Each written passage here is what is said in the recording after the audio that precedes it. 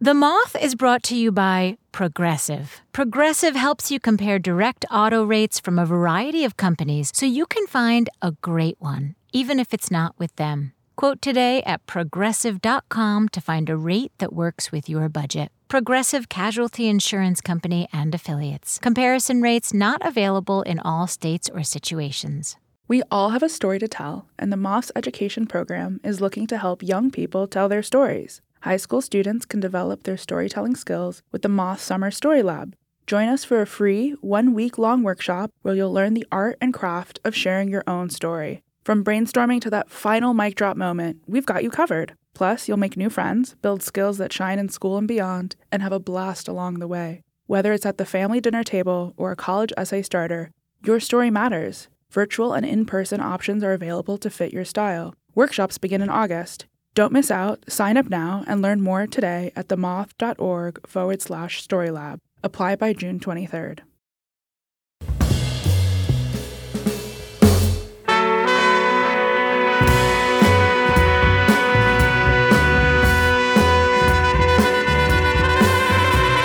From PRX, this is the Moth Radio Hour. I'm Meg Bowles, and in this show, we have stories of that special person who did something or said something that changed those around them. The parent, the teacher, the volunteer, the celebrity, the dependable best friend, or the surprise guest. We encounter people every day, and sometimes they leave a lasting impact. Our first storyteller, Greg Quiroga, shared this story at one of our open mic story slams in San Francisco, which was supported by public radio stations KALW and KQED. Live from the rickshaw stop, here's Greg Quiroga. I was 10 years old when my parents got divorced, and my mom did the thing that made the most sense to her. She hooked up with my dad's sister's ex-husband, who'd always been Uncle Steve to me. He was a pot-growing Vietnam veteran who had lost his vocal cords to a hand grenade in Vietnam that blew up. It also opened up his knee, and it left him dead in the MASH unit for all of 3 minutes, which greatly changed his perspective on life. And it also made every metal detector he ever went through just light up like a Christmas tree. Everybody around us called him Whispering Steve because he couldn't talk like normal. He whispered, and I quickly adapted to Whispering Steve instead of Uncle Steve. And the one thing about Whispering Steve is that he'd always been a really good dad to his two sons, my brother cousins. And I'd always admired the way that he'd been a father to them. So it wasn't so much like I had lost an uncle as gained a father in the vacuum that was left when my parents split up. And Steve was this guy who always wanted there to be magic in the world, especially for the kids around him. He went to great lengths to make sure that there was magic filled every events that it took. I mean, he didn't read stories at bedtime. He invented them. He told tales that had me and my brother cousins flying through the air on jetpacks with lightsabers, doing battle with orcs where we were the heroes on a nightly basis. We never wanted to go to sleep. He made everything that happened, every moment that he could take and twist into a perfect opportunity for it to be fun for everybody. He did. We were driving to San Francisco for the very first time, and I had never seen the Golden Gate Bridge before, and this is back in the days before seatbelts were mandatory. And so the three of us are bouncing around in the back seat of his car, just all fired up. And he said, I'll give a Hershey's candy bar to the first one of you that can spot the Golden Gate Bridge. So we're on high alert. I mean, at this point, like, well, I want the Hershey's candy bar, and related or not, I'm gonna beat them to it. And so we're all bouncing around, and of course he knew. As soon as we were looking all the way through Marin, and as we came wending our way through the tunnel, boom, there it was, and all three of us were like, the Golden Gate Bridge! And he's like, I guess you all get candy bars now, all right? I mean, it was that perfect kind of moment. Steve remained in my life because he was, still my uncle, technically. I always referred to him as my uncle by divorce, which was the simplest way to sum up the situation. Even after they split up, he remained a good uncle to me. He would help me out with projects. with the first year I decided back in 2000 to go to Burning Man against all of the wishes of my longtime burner friends who said the thing was over and dead and there was no use going to it at that point because everything had grown to 45,000 people. I went to Uncle Steve for help because I had this concept for an art project I wanted to build, and he was the one person who I knew could help me with it. And so I drove all the way up to his land in Northern California, and there he was on the end of the router with the Marlboro cigarette hanging from his mouth, helping me. You're really going to go all the way out there with no electricity and no water, and for what?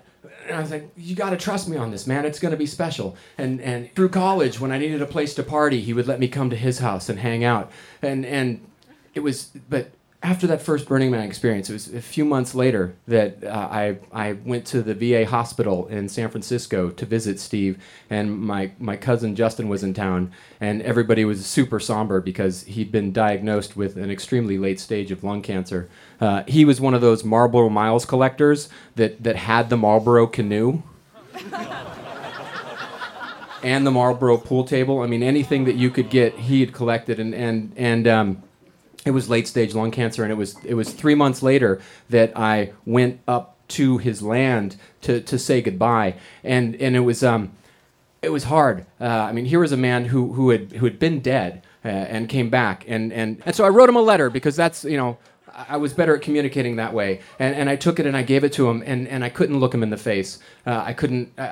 He was shrunk. He was shriveled. He'd been completely reduced. He was just this gaunt skeleton of what he used to be, and I couldn't stand to see him that way. And I spent the afternoon at his house, and was back having dinner with my mom at a friend's house, and she said, you know, he feels like you've already written him off, like he's already dead. And I said, oh, I just was so shocked. So I went back that night. And I had to walk along. It's a mile, no street lights. It's all dirt road. I mean, you know, flashing back to my days as a 10 and 11-year-old, worried that bears were going to get me, and he'd already gone to sleep. And as I was walking back, thinking on where I was at my life in that point, I put it out to the universe that the thing that I wanted most was to meet her. That she had to be out there somewhere, and I was finally open and willing to have her in my life. And so the next night, I swear to God, I met the woman who would become the love of my life, Michelle, and 13 years later, we have an 8-year-old boy who believes that there is magic in the world. And looking back, I've always assigned a lot of regret to the things that I didn't have control of. Like, I always wished that Steve could have met Michelle and seen, you know, the ways he'd helped me and seen what a good father I'd become. But more than anything, what I regret is that I couldn't just look him in the face and tell him how much he meant to me when it still mattered.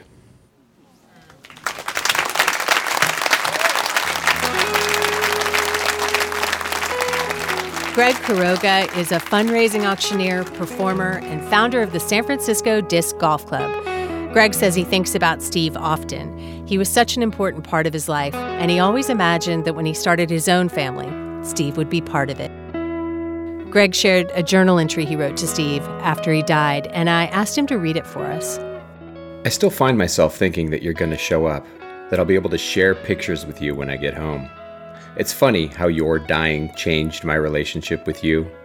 Knowing that you're gone, I notice more often how you've affected me, the ways I think, feel, and enjoy the world. Thank you for living each day like it was your last. If nothing else, I now try to do the same. You can see pictures of Greg, including some photos of the art installation Greg made for Burning Man in honor of Steve. That's on our website, themoth.org. Often when you ask people who most influenced them or changed the course of their lives, the answer is a teacher who saw something in them or took extra care to make sure they were reaching their full potential. So in honor of those teachers, our next story comes from Meg Lavery, who shared it at a Grand Slam event we produced in Chicago, where we're supported by public radio station WBEZ. Here's Meg, live at the Moth. I was sitting on a metal stool in front of my desk, holding a copy of Agatha Christie's And Then There Were None, when out of the corner of my eye, I saw through the janky-ass metal blinds that never really closed all the way, shadows or figures. And before I could really process what I was seeing, over the intercom blared this sound: "We are in a full building lockdown." Repeat, "We are in a full building lockdown." And I prayed it was a drill, but I wasn't for sure. And adrenaline pulsed through my body as I leaped from my stool, ran to the door, shutting it with one hand and ushering my students to stand, move against the wall, and sit in front of the cabinets away from the windows. The pounding started on the windows. Pound, pound, pound. And two girls grabbed hands, their matching friendship bracelets trembling on their wrists. A boy who was usually so quiet and reserved sat upright and spread his arms as if shielding the kids around him from the sound. The pounding continued but faded as it moved down our windows to other classrooms until we were sitting in silence. And I know that we were all holding our breath because I was in a room with 27 seventh graders and I could hear the clock tick. Now, I had been in that classroom for many years and I didn't even know that the clock made a sound, right? Then we started hearing some noise by the door, and I had a synapse in my brain that made me panic that I had forgotten to lock it that morning. I had been very careful to come in through my door and lock it immediately ever since the staff meeting that we had had a few weeks before. It was 2008, and there had been a shooting at Northern Illinois University on Valentine's Day, and that hit very close to home for the community where I taught at that time. And our principal worked with authorities to put together procedures so that we at our middle school would have a process for a lockdown in case of an active shooter. And we sat at the staff meeting and they told us they wanted it to mimic real life, so we weren't going to get the time or the date that it would happen. Just know that we've given you a script, you know the procedures, and your job is to keep the kids safe. And I took that very seriously because school should be a safe place no matter where you live. And that is why I was particularly worried that I hadn't locked the door, so when we heard the noises, I was panicked, but thankfully I had, because the noises soon turned to shouting and banging, "Open the door, open the door!" And we sat and listened to the lock struggle to hold its place as the door was violently jerked. The kids who were sitting closest to the door were stricken. Their fists were clenched, their eyes were shut, their jaws were clenched. It's like they were bracing for impact, and I just kept thinking, what the hell would I do if this was real? So I reassured myself with the same idea that I told my students in reassurance a few minutes later when the drill was over. This is the thing, guys. School shootings don't happen. In 10 years since Columbine, there's only been a handful of shootings, and they've all been at colleges and universities. We do tornado drills and fire drills, and you're not afraid of those. This is just something the school needs. And I felt okay about that answer until a girl raised her hand and said, "So, Miss Lavery, what if I was getting a drink or something when the lockdown happened, but when I came back, the door was locked? What would happen then?" Fuck, shit, fuck. I mean, obviously, I didn't say that to her. Thankfully, I had the script to go by, but I knew what the script said, and the script said that I had to look at that barely 13-year-old girl and tell her I had to leave her in the hallway, that I couldn't compromise the 26 students that were still in the classroom. And she looked at me, and she recoiled, and a veil of innocence fell down her face with her tears and said, "You mean you would leave me out there to die? What do you say? Yes? No? Maybe?" I gave her the answer that I could fall back on, and that was again to reassure her that this was an anomaly. It was not going to happen in Lake County, Illinois. And she accepted the answer, even though it wasn't the one that she wanted. And actually, everyone in that room accepted the answer because it gave us all the security we needed to hear. Now, fast forward 10 years to 2019. I'm teaching in a new district, in a new school, still middle schoolers. And the thing is these kids have been doing this drill, kids that are in middle school now since they were in kindergarten. They are seasoned veterans. And the thing is I can no longer look at them and tell them that school shootings don't happen, that they're an anomaly, that we don't have to be concerned about them. Because a neighboring town had a middle schooler this year found with a loaded armed rifle in his bedroom after making threats to the school, many of whom my students knew. So when the familiar lockdown announcement came on over the intercom, the students didn't look to me at all. They were more like military operatives than awkward teenagers as they planned how to barricade the door with which desks and which stapler would be the heaviest one to throw at someone. And when I brought my finger to my mouth to help them be quiet, a kid looked at me unflinchingly and said words that cut to my core.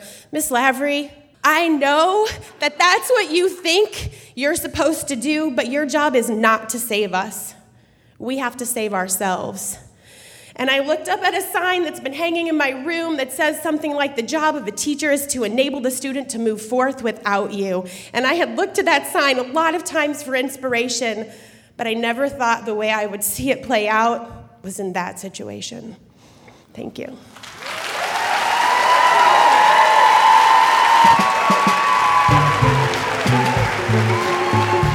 Meg Lavery is a middle school health teacher, coach, and certified yoga instructor, and is currently working on a graduate degree through the International Institute of Restorative Practices. She lives in a conservation community in the Chicago suburbs with her wife, daughter, and a menagerie of rescue animals. Meg says growing up, her teachers were life-giving, especially after she lost her mother at the age of 13. She loves teaching and says she hopes that her students will remember her as a teacher who helped them become more compassionate, self-aware, and curious humans. Coming up, wedding bells at City Hall when the Moth Radio Hour continues.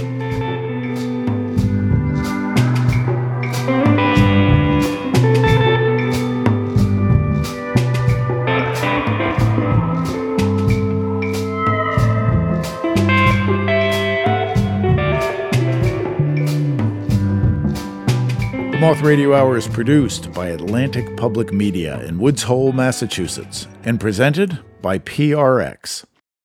Support for The Moth comes from Odoo. If you feel like you're wasting time and money with your current business software, or just want to know what you could be missing, then you need to join the millions of other users who switched to Odoo. Odoo is the affordable, all-in-one management software with a library of fully integrated business applications that help you get more done in less time for a fraction of the price. To learn more, visit odoo.com/moth. That's odoo.com/moth. Odoo, modern management made simple. This is the Moth Radio Hour from PRX. I'm Meg Bowles. There have been moments throughout history where people have come together to lend a hand, in good times and bad, out of celebration or necessity. Each of those individuals contributed something special, and chances are they will be remembered by someone they encountered. This is true of our next storyteller, Beth Yates, who in a moment of celebration wanted to help spread a little joy. From the High Noon Saloon in Madison, Wisconsin, where we're supported by WPR, here's Beth Yates. I had the worst blisters that I've ever had in my life. It kept me out of work for 2 days. I couldn't walk, and I'd do it 100 times again. This was back in 2004, and I was married in the San Francisco gay marriage Lollapalooza. Gavin Newsom, on February 13th, married 2 older lesbians on a Friday night and said he was going to be marrying people over the weekend. And I thought, they're going to shut this puppy down. Saturday morning, it's all over the news. There's lines out the wall, all over for people lining up to be married. At some point, my partner and I say to each other, we got to do this. We call friends, we call family. Sunday, we go and we're waiting in line to be married. Family and friends around us, 4 o'clock. We get towards the front of the line and they say, no more today.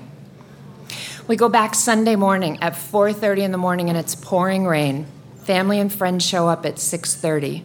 We get married at 11 a.m. in the San Francisco City Hall Rotunda. But that's not really my story. My story is I loved it, and I wanted to do it again. So Monday night, I get on the phone, and I'm trolling our friends, saying, who wants to get married? You got to do this. And I find a couple who agrees, and I go Tuesday. And they get married, and that's not enough. So Wednesday morning, I call into work and I say I'm not coming in. And I go down to San Francisco City Hall and I dress up because these are people's weddings. And I got a suit on and I got these great new high heels that I have. And the volunteer job I got is I got to escort couples from where they filled out their paperwork, the registrar's office, down this long corridor with all these people waiting to fill out their paperwork, to the San Francisco City Hall rotunda where they had the official ceremony. And each person I'd bring down, each couple, people would clap.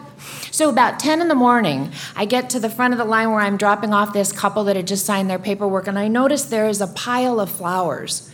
And I say to the volunteer, what are these? Where are these coming from? The guy says, I don't know. And you got to understand, like, this was happening in the moment. Nobody knew diddly. So I get back at about 11:30, and I look over, and the pile is huge. And I say to the volunteer, like, where are these coming from? And the woman says, you got to read them. So I pick up one, and it's from a family in Denver. And they say, our son died of AIDS years ago, but if he was still alive, he and his partner would be there with you getting married. And I know you didn't have time to get a bouquet and plan for your wedding. So this is in honor of him and in celebration of your marriage. I read another one, and it's from a family in Minnesota.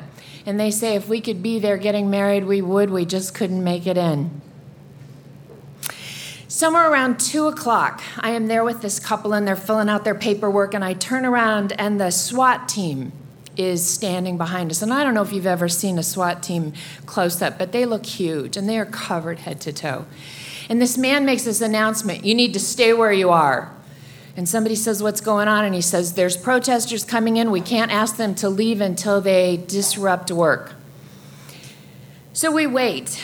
And pretty soon you hear some people coming along saying horrid things. You see some horrible signs.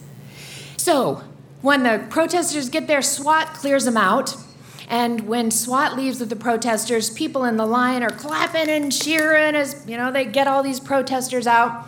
And then I get to walk down with the first couple after these protesters, and people stood up and screamed and clapped and yelled for this couple. And this couple makes it to the rotunda, and they have their wedding.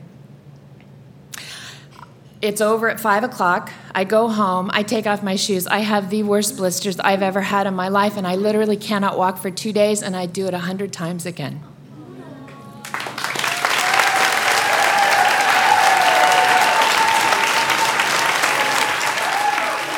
That was Beth Yates. Beth has been working as a leadership trainer and consultant for 30 years. She said so many people wanted to be part of that historic event. They were excited and happy and showed up to help everyone in line. One person came with a rolling cart from their office with coffee from Starbucks, cream, sugar, stir sticks, the whole thing. One day, when it rained, some folks showed up with socks for people who had been standing in line for hours and had wet feet. Others handed out umbrellas. For her part, she said, I hope my volunteering made things easier, but I don't want or expect to be remembered by anyone. It was their special day, and I just felt honored to have been a small part of it. Beth has been with her spouse, Jackie, for 35 years now. You can see pictures of Beth and her wife, Jackie, on their special day on our website, themoth.org.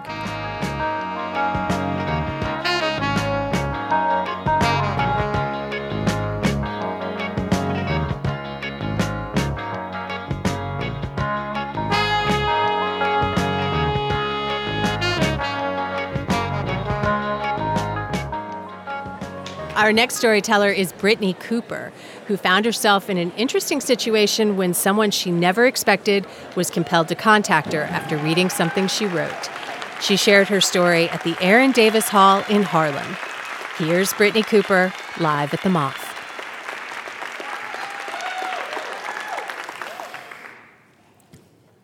So in the early 2000s, I became the first person in my family to graduate from college and to go on to pursue a PhD.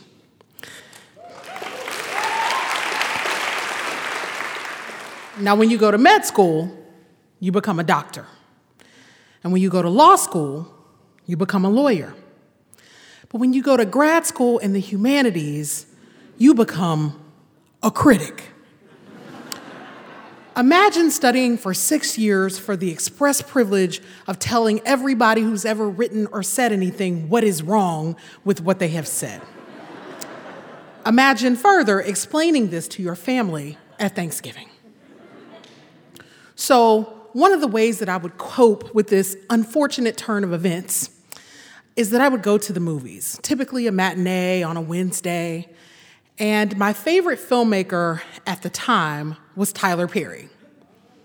When I went to see Diary of a Mad Black Woman, I thought to myself, here is a man who understands black women who have been done wrong. When Kimberly Elise's character slaps the shit out of the husband that has been abusing her, I'm in the theater hooting and hollering with all the ladies in there. But at the same time, I'm also becoming a feminist. And you know, I'm down for smashing the patriarchy and everything. But nobody tells you that the first casualty of a feminist analysis is movies. You hate them because you see the patriarchy absolutely everywhere. You become a feminist and suddenly you can't like anything anymore. You're a professional unliker of everything. Or as they say in the hood, I'm getting a PhD, player-hating degree. It occurs to me, though, that I like these movies, so I'm gonna keep going, but I'm just not gonna tell my feminist friends how much I like the movies. Because every time I talk to them, they're using language like tropes and representations and how problematic the films are. But what I'm thinking to myself is, but in Daddy's Little Girls, Gabrielle Union's character snags fine-ass Idris Elba, and I don't know a straight black girl that don't want Idris. And I'm also thinking, this feels a little bit like home. You know, Tyler Perry built his career making these Medea stage plays, and there was like an underground economy of VHS dubs that you could get of these plays. So I remember, watching one of these plays with my auntie and her laughing hysterically. And I'm sitting there going like, the play look a little low budget, but Medea is a gun-toting, a pistol-toting granny, and my granny was a pistol-toting granny. So it kind of worked for me. But I was also starting to see what my friends were saying, because I went to see The Family That Prays, and the female character in that movie is so villainized that by the time her husband knocks the shit out of her, the women in the theater are hooting and hollering again, but this time, I'm not hollering with them. Because, I'm a feminist now, and that's domestic violence. So I'm starting to think maybe me and Tyler might have to break up. Fast forward, I finish my PhD, I get a job as a professor at a big state school in the Deep South. Tyler and I have broken up, but his star has continued to ascend. And I'm trying to figure out how to wear this big old title as both a PhD and a critic, even though I come from people that don't really have fancy titles. So I call up my girls, who are mostly first-generation PhDs themselves, and we form a crew and a blog called the Crunk Feminist Collective. So around this time, Tyler puts out a show called The Haves and the Have-Nots. And like a good feminist, I tune in to hate watch the show. And as expected, he gives me something to hate. So the next day, I go to the Crunk Feminist Collective blog and I pin a post called Tyler Perry Hates Black Women. Now let me say that, some high-profile feminists would be coming through and reading the blog, but I didn't really think any famous people were reading the blog. So imagine my surprise the next day when I get an email, subject line, Tyler Perry wants to talk to you. I think it's a joke, right? But I open the email, I call the number back, and it's not a joke. His assistant gets on the phone and she says, oh, he wants to talk to you. So we set up a time to talk, the next day. And the day in between, I spend my time calling all my homegirls going, what we gonna do?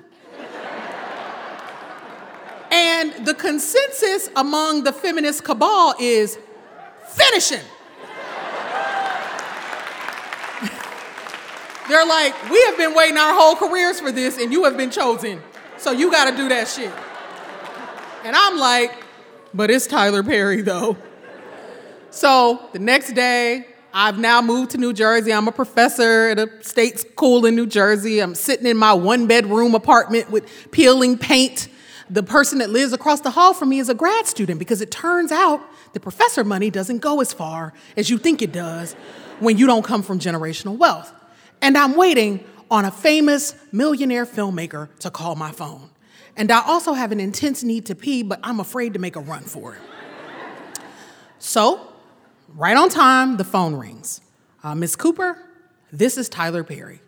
Hi, Mr. Perry. Nope, call me Tyler. Okay, call me Brittney. Brittney, you wrote some things about me that I want to talk about. Well, Tyler, let me begin by saying that I've seen all of your films and I really respect... Nope. You said that I hate black women and I don't understand how you came to that conclusion. Deep breath. He really want to do this. All right, let's begin with the haves and have-nots. Why in the first 3 minutes of that show do we have a maid, a sex worker, and a rich black bitch? These are tropes of black womanhood. And he stops me, he says, tropes? Let me explain something to you. You're talking to a man with a 12th grade education. So I don't know anything about tropes. But when I was growing up, the person that lived next door to me was a maid, and her daughter was a sex worker, and they were like the nicest people ever. And so then I realized, like, oh, wow. Yeah, he's Tyler Perry, and he's rich, and I'm not rich, but I have a PhD, and he has a 12th grade education. And so all of a sudden, maybe the playing field is not so disparate as I thought. And I also think to myself, like, my mother was a single mother with a 12th grade education. And my uncle, who Tyler Perry is starting to sound like on the phone, also had a 12th grade education. So I realized, like, these are the people that raised me, and let me switch my tack up a little bit. So I say, Tyler, you know, you and I have a lot in common. We're both from Louisiana. We were both raised in the church, right? We both had pistol-toting grannies. We both had an abusive parent. And he said, oh, wow. I didn't know that about you, but I just knew you were sharp. And now that I do know this about you, I don't understand why you don't understand what I'm trying to do in my movies. And so I say to him, okay, here's really my question. Why are all the educated black girls in your movies such bitches to everybody? And he says, well, because there was a whole branch of my family growing up. They all went to college, and they all treated everybody like trash. And I realized, damn, like, that's exactly the thing that I feared, that having all of this education might make me unrecognizable to the people that raised me. Because the thing that I loved about Tyler Perry's movies is that he rides hard for working class black girls, the girls that work behind the counter at Waffle House, the church ladies, right? The grannies that press $20 into your hand when you come home from school. Those are the kind of folks that raised me. And I wanted to be recognizable to them. So I'm thinking about all this, and Tyler breaks in. Brittney, something urgent just came up. Can I call you back? I'll call you back in 20 minutes. And I'm like, okay. So we get off the phone, I run to pee, and then I'm sitting in my house going, damn, like, he not gonna call me back because I was blowing this conversation and maybe being a little bit of a jerk. But like he said, 20 minutes later, the phone rings. Tyler, this is Brittney. Where were we? So with my 20 minutes of hindsight and hastily gained wisdom, I say, here's the thing I'm really trying to say, Tyler. Is it possible for you to uplift working class black girls in your films without throwing the educated sisters under the bus, because educated girls love your movies too? And he says, you know what? That's profound. Can I uplift one group without demonizing another group? I'm going to think about that. And so then I said to him, now, if you want to keep talking about this, I'm a professional critic, and I'm happy to offer these. Nope, he says, I'm never calling your ass again. And we both screamed because it was like the realest moment in this conversation. But he said, I always like to talk to my critics. I learn a lot from them. And I said, fair enough. And we hung up. And I was left thinking that the thing that connects Tyler Perry and me is that we're both working class Southern folks who, in our respective fields, have quote unquote made it. And we want to do the kind of work that always honors the places where we come from. And I realized that his work called up for me the fear that maybe I would be losing touch with the folks that meant the most to me. But what I also thought was that I'm used to men dismissing me because I have loud opinions, and I'm brash and unapologetic, and I'm a feminist. But when this millionaire filmmaker read the little old blog of a not even thousandaire professor and heard me say that the way he represented girls like me in his movies essentially hurt my feelings, he didn't ignore me or act like he hadn't seen it or heard it. He picked up the phone and called me.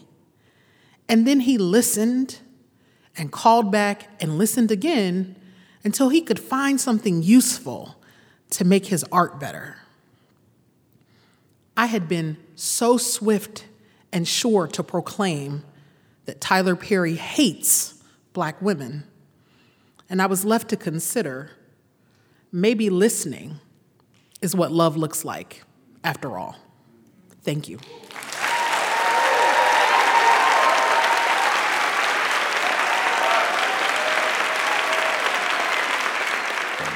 Brittney Cooper is from Ruston, Louisiana, a small college town 6 hours north of New Orleans. She's an only child and proud of it. By day, she's a women's gender sexuality studies professor and a Black feminist, capital B, capital F. Brittney said that call from Tyler Perry clarified her relationship with being a critic and helped her realize that what she cared more about than being right was being heard. She says, my soul is better, and indeed I think our collective American soul is better when we do our best to really listen to each other. I wish to the extent that it was in our power that more of us would pick up the phone and have a conversation. You can find out more about Brittney and see pictures of the Crunk Feminist Collective on our website, themoth.org.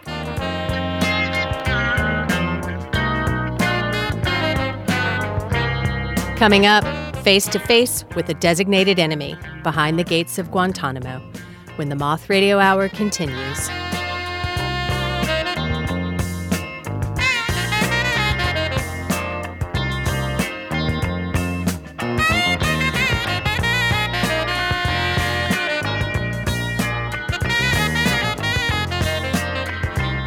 The Moth Radio Hour is produced by Atlantic Public Media in Woods Hole, Massachusetts, and presented by the Public Radio Exchange, prx.org.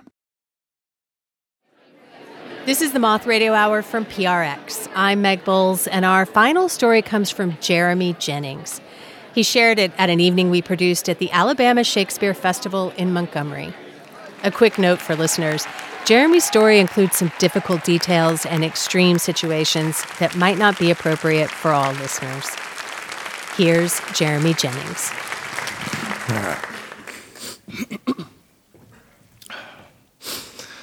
On my first shift as a guard on the mental health block at Camp Delta, Guantanamo, there was a man locked in the rubber room, banging his head repeatedly on the glass window of the door and bleeding from his forehead and rattling it on its hinges.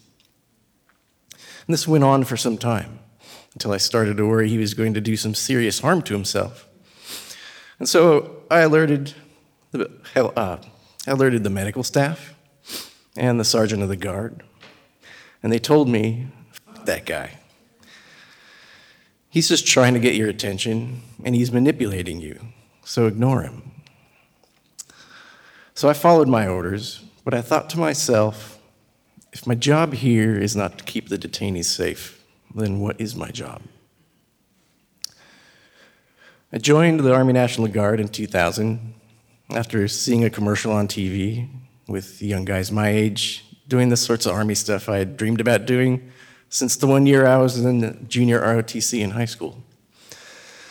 But I grew up in a military family, and I had some idea what active duty was like and what real war might be like, and I didn't want to be a real soldier.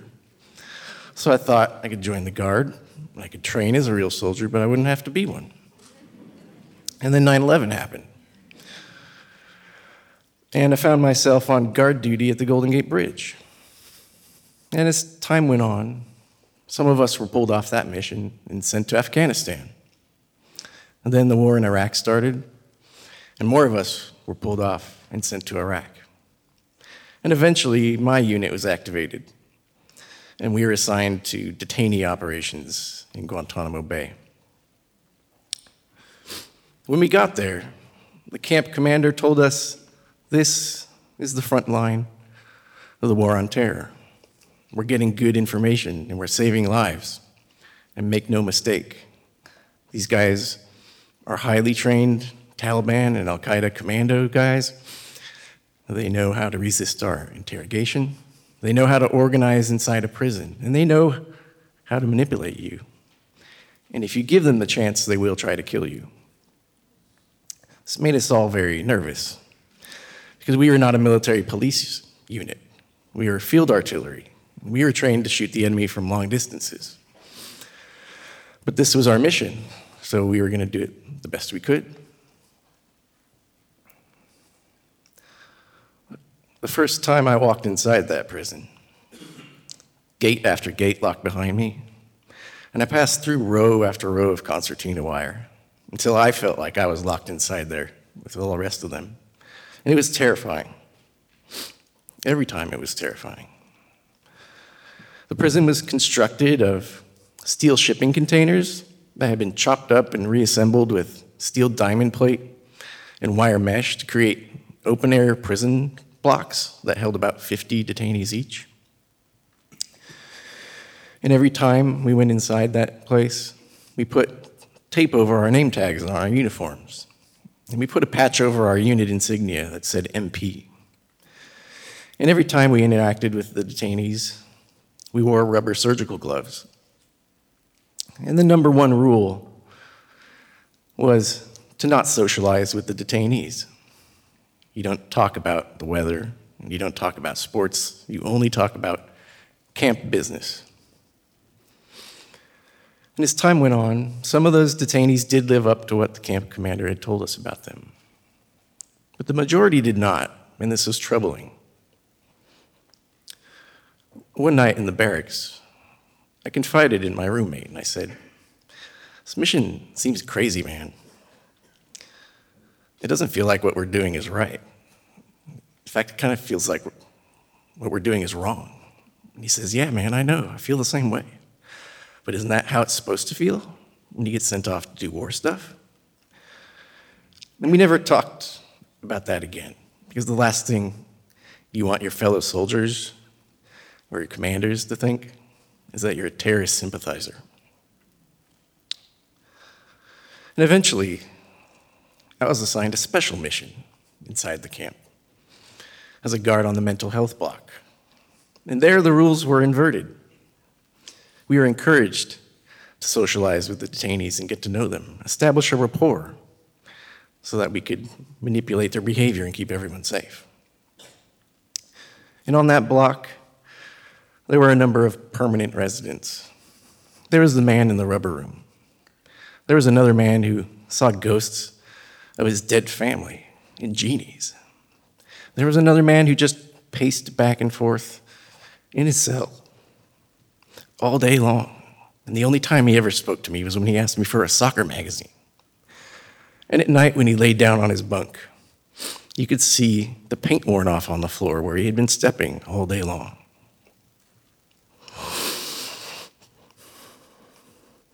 But down at the end of the block, near the entrance, there was a guy we called Tony Blair. Some previous shift had given him that nickname as a cruel joke. But Tony Blair was a decent guy. He spoke pretty good English, he knew a bunch of rap songs, he knew a bunch of jokes, and he was good at imitating the guards. 90% of the time, he was no problem at all. And if Tony Blair liked you, he would insist on giving you a fist bump through the wire mesh of his cell when he saw you and call you his homeboy. But one day, Tony Blair came back from interrogation, and he had changed. He got very depressed, and he started acting out. And I asked him, "What happened, Tony Blair?" And he said the interrogators had told him crazy things, and that he didn't think he was ever going home. And as the staff and the other guards retaliated against his behavior, I couldn't do anything to protect him, but at least I didn't have to join in and treat him like an asshole. But one night when I was walking the block, I came to his cell, and he was twisting up his bedsheet into a rope, and he was threading it through the steel mesh of his wall and preparing to hang himself. I'd seen this before, and it was my worst nightmare as a guard to have a detainee kill themselves on my watch. So I panicked. Didn't know what to do at first. I thought maybe I could run down to the end of the block and grab the suicide kit with the keys to open his cell and the scissors to cut him down. But I didn't want to leave him there long enough to hurt himself. So I just stood there, and I said, "Tony Blair, come talk to me. Just come to the door. Come talk to me." And eventually he did come to the door, and I said, "Tony Blair, what's going on? Why are you doing this?" And he just looked at me and said, "Because I'm never going home." And he went back to preparing the news. And I just kept pleading with him. I said, "Tony Blair, come back. Come back to the door and talk to me. Just talk to me." So eventually he did come back to the door, and he just looked at me. And he said, "I won't kill myself if we're real friends." And I said, "Of course we're real friends. We're homeboys." And I offered him a fist bump. But he refused it. He said, "No. If we're real friends, then we should shake hands like real brothers." And I thought to myself, this is what the camp commander was talking about. Tony Blair has been manipulating me. And as soon as I open that beanhole and I give him my hand, he's going to stab me with a steel welding rod that the welders had left inside the prison when they built this place, and that we had found on cell searches. But another part of me thought, Tony Blair's not a killer. He's just given up. And so I opened the beanhole and I gave him my hand, and he still refused it. He said, "No, not with gloves, but like real brothers."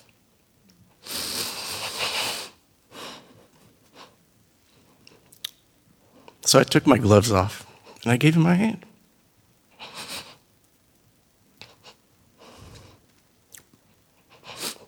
He just held it with both his hands, very gently. And he didn't say a word. He just looked at me. And I don't know how long we stood there. But for the first time, I felt like I'd done something right in that place. And then he quietly let go of my hand, and he turned around, took the sheet down, laid down on his bunk, and went to bed. And it wasn't long after that night that it was my last shift on that block. And I walked down past his cell like I usually did. I said, "See you tomorrow, Tony Blair." And I never saw him again.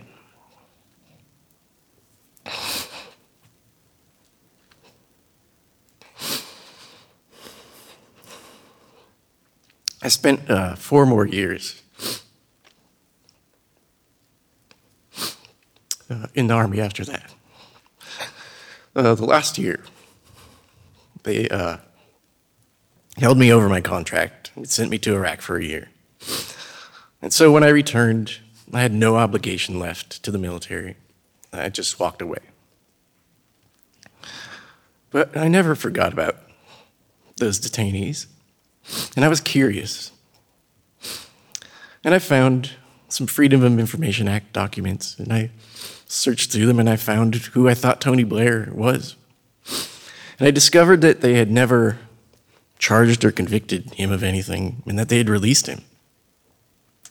And I don't know when, and I don't know where they sent him, I just hope he made it home.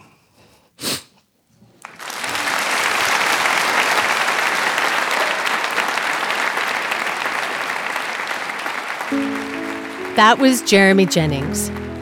You should know that as Jeremy was working on his story, he left out critical operational details and was careful not to discuss anything classified or not covered by the Freedom of Information Act. I mention this because people who've worked at Guantanamo are not at liberty to speak about many parts of the experience.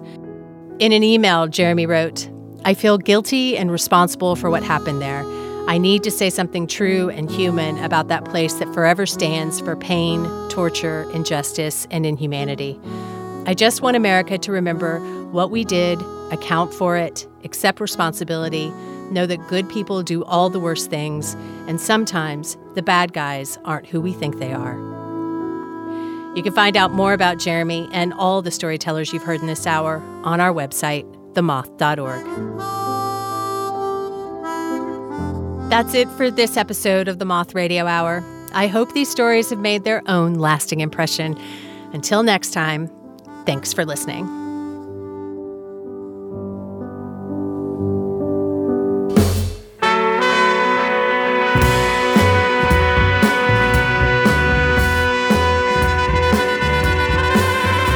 This episode of the Moth Radio Hour was produced by me, Jay Allison, Catherine Burns, and Meg Bowles, who also hosted and directed the stories in the show. Co-producer is Vicki Merrick, associate producer Emily Couch. The rest of the Moth leadership team includes Sarah Haberman, Sarah Austin-Jeunesse, Jennifer Hickson, Kate Tellers, Jennifer Birmingham, Marina Kluche, Suzanne Rust, Brandon Grant, Inga Gladowski, Sarah Jane Johnson, and Aldi Kaza. Moth stories are true as remembered and affirmed by the Storytellers. Our theme music is by The Drift. Other music in this hour from Bill Orcutt, Krungbin, The Crusaders, Gregoire Marais, Roman Collin, and Bill Frisell. We receive funding from the National Endowment for the Arts. Thanks this hour to Troy Public Radio. The Moth Radio Hour is produced by Atlantic Public Media in Woods Hole, Massachusetts, and presented by PRX.